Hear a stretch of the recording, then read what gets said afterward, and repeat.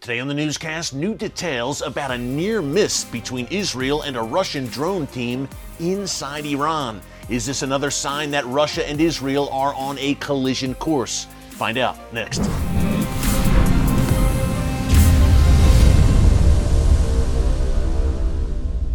Hey folks, Eric Stakelbeck here. Welcome to the Watchman Newscast. We've been telling you here over the past few months about the growing military and defense alliance between Russia and Iran and the larger implications for Israel. Clearly, folks, Russia is aligned with Israel's greatest enemy, the Iranian regime. So in the long run, and perhaps in the short run, that does not bode well for the world's one and only Jewish state. We are now learning that there was a near crisis narrowly averted back in January involving Israel and a Russian drone team inside Iran. Stunning details here, folks. We'll share them with you in a minute. Before I do, quick reminder just to subscribe to the Watchman News channel right here on YouTube and click the notification bell so you get alerts every time a new video is posted. Things are happening very fast in the world's most chaotic and volatile region, and you don't want to miss a single upload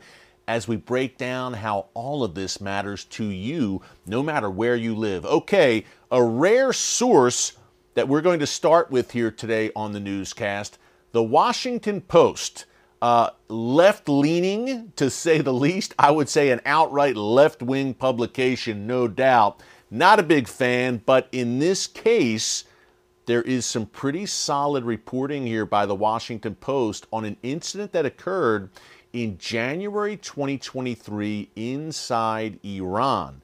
Now, there are broader implications to this story as well involving Russia and Iran, the drone program. But let's start with the basics. The near miss between Israel and a Russian drone team, a team of Russian engineers and managers that were on the ground back in January 2023 in Isfahan inside Iran. Now, they were working at an Iranian drone factory. Well, at that time, Israel, and we reported on this on the newscast back in January. You can check it out here in our archives. Any of the videos you missed, just go to our homepage and click on Newscast. They are all right there. But January 2023, three reportedly Israeli drones attacked this Iranian drone factory. How's that for irony? Drones attacking a drone factory. Nonetheless, as this Israeli attack was unfolding, reportedly carried out by Israel's Mossad, its spy service, there was a Russian drone team visiting on the ground in Isfahan, spending, I'm sure, a lot of time at this drone factory in Iran. More on why they're doing that in a minute. They had to hunker down on orders from Iranian officials. They had to hunker down inside of their hotel and not come outside as this Israeli drone attack was unfolding, because Iranian officials believed that the other shoe may drop and that the Israeli attack may go even further. Maybe there were more drones on the way, more strikes on the way. Nonetheless, this Russian team had to literally take cover, according to this Washington Post report, inside of their hotel as all of this unfolded. Now, folks, could you imagine if these Russian engineers, their drone team, if members were wounded or even killed by an Israeli strike? What would that have done to Israeli-Russian relations? We're going to explore that a bit more in a minute, but some more interesting details from this report. Now, apparently, someone working in a Russian drone factory leaked these details to the Washington Post and said, hey, this is out of control. We've got Iranians on the ground here at this factory in Alabuga, I think I'm pronouncing it right, east of Moscow. We've told you about this facility in prior months here on the newscast, how it was in the works, how Russia wants to mass produce these Iranian-style Shahed 136 drones off the assembly lines, ostensibly to use them in Ukraine and elsewhere. But at Alabuga, this employee, I guess a disgruntled employee, leaked these documents to the Washington Post. It's fascinating stuff. They're all right there. But the plan by Russia is to mass produce by summer 2025 some 6,000 of these Iranian-style drones. When I say Iranian-style, some have called them suicide drones. kamikaze drones. They are unmanned aerial vehicles that are packed with explosives and flown into a target. Now, Russia has used them to great and deadly effect during its campaign in Ukraine, but that know-how and that technology is coming from Iran. We've called it here Iran's drone dynasty, where Iran is mass producing domestically Iranian-made drones inside of Iran, rolling them off the assembly lines and exporting them to Russia, but also, of course, to its various proxies like Hamas, Hezbollah, Palestinian Islamic Jihad, the Houthis, Shia militias in Iraq and Syria, basically the entire Iranian ring of fire that surrounds Israel right now. And surely, and Israeli officials know this, these Iranian drones will be used in any future campaign against Israel. But also the Russian relationship has become crucial, not only for Iran, but for Russia, as we've laid out here in previous newscasts. Look, Russia has become, in a sense, reliant on these Iranian drones. Hundreds already have been delivered. Russia has used. Now they are running low and looking to replenish, reportedly. And Iran is all in.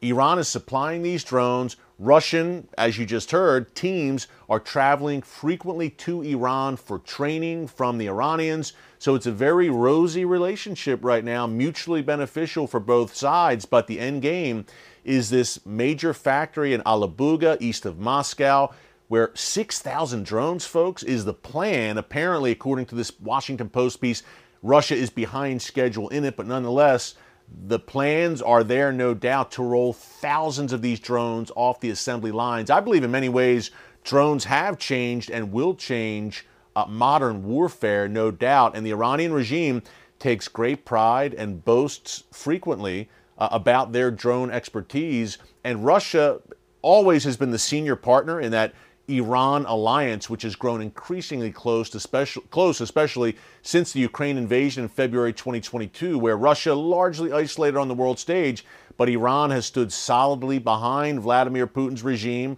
as has the Assad regime in Syria. And Russia needs Iran now, folks. Has always been the senior partner, but is in a position now where it actually needs Iran for weapons replenishment. Also North Korea, China, and the like. So that relationship is increasingly close.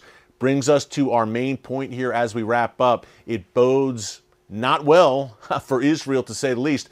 Number one, you had the near miss back in January. That's a tip of the iceberg. How about in Syria, where you have thousands of Russian troops on the ground, while Israel is operating on a regular basis against Iran and Hezbollah in that country?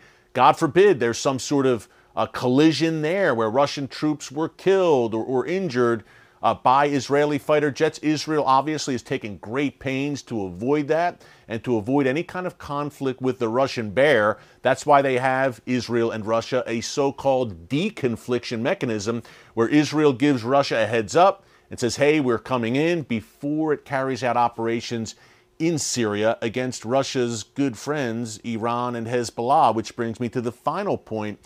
As Iran is bolstering the Russian military, and it's a prophetic point, as Iran is bolstering the Russian military, and Russia is actually, in a sense, becoming reliant on this Iranian military and drone assistance, what does Iran get in return? We have posed this question here in the newscast many times in recent months. It's a quid pro quo. Iran is not doing this out of the goodness of its heart, clearly, the Iranian regime. So what are they getting from Russia? Are they receiving perhaps nuclear know-how from Russia? We know that Russia has or plans to deliver more advanced, more updated fighter jets to Iran to bolster Iran's severely outdated air force. But what about Syria? Which brings me to the larger prophetic question.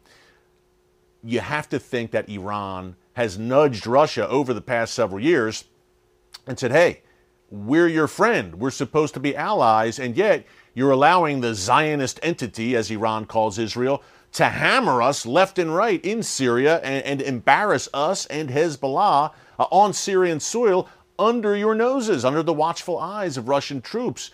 This looks bad for you, Russia, and it's certainly bad for us. Maybe you should employ enforce a no-fly zone over Syria and put a stop to these Israeli airstrikes. Well, that's not outside the realm of possibility, folks. Number one, And number two, that's a no-go for Israel. Israel must retain freedom of movement and operation in Syria to push back the Iran-Hezbollah terror machine in that country from Israel's border and to destroy advanced weapons transfers, in particular precision-guided missiles, transiting through Syria into the hands of Hezbollah in southern Lebanon. So do we have an eventual collision course between Russia and Israel?